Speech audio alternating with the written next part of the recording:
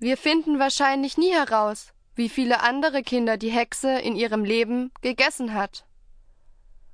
Und warum sie so viel Geld in ihrem Häuschen hat, kann sie auch nicht mehr sagen.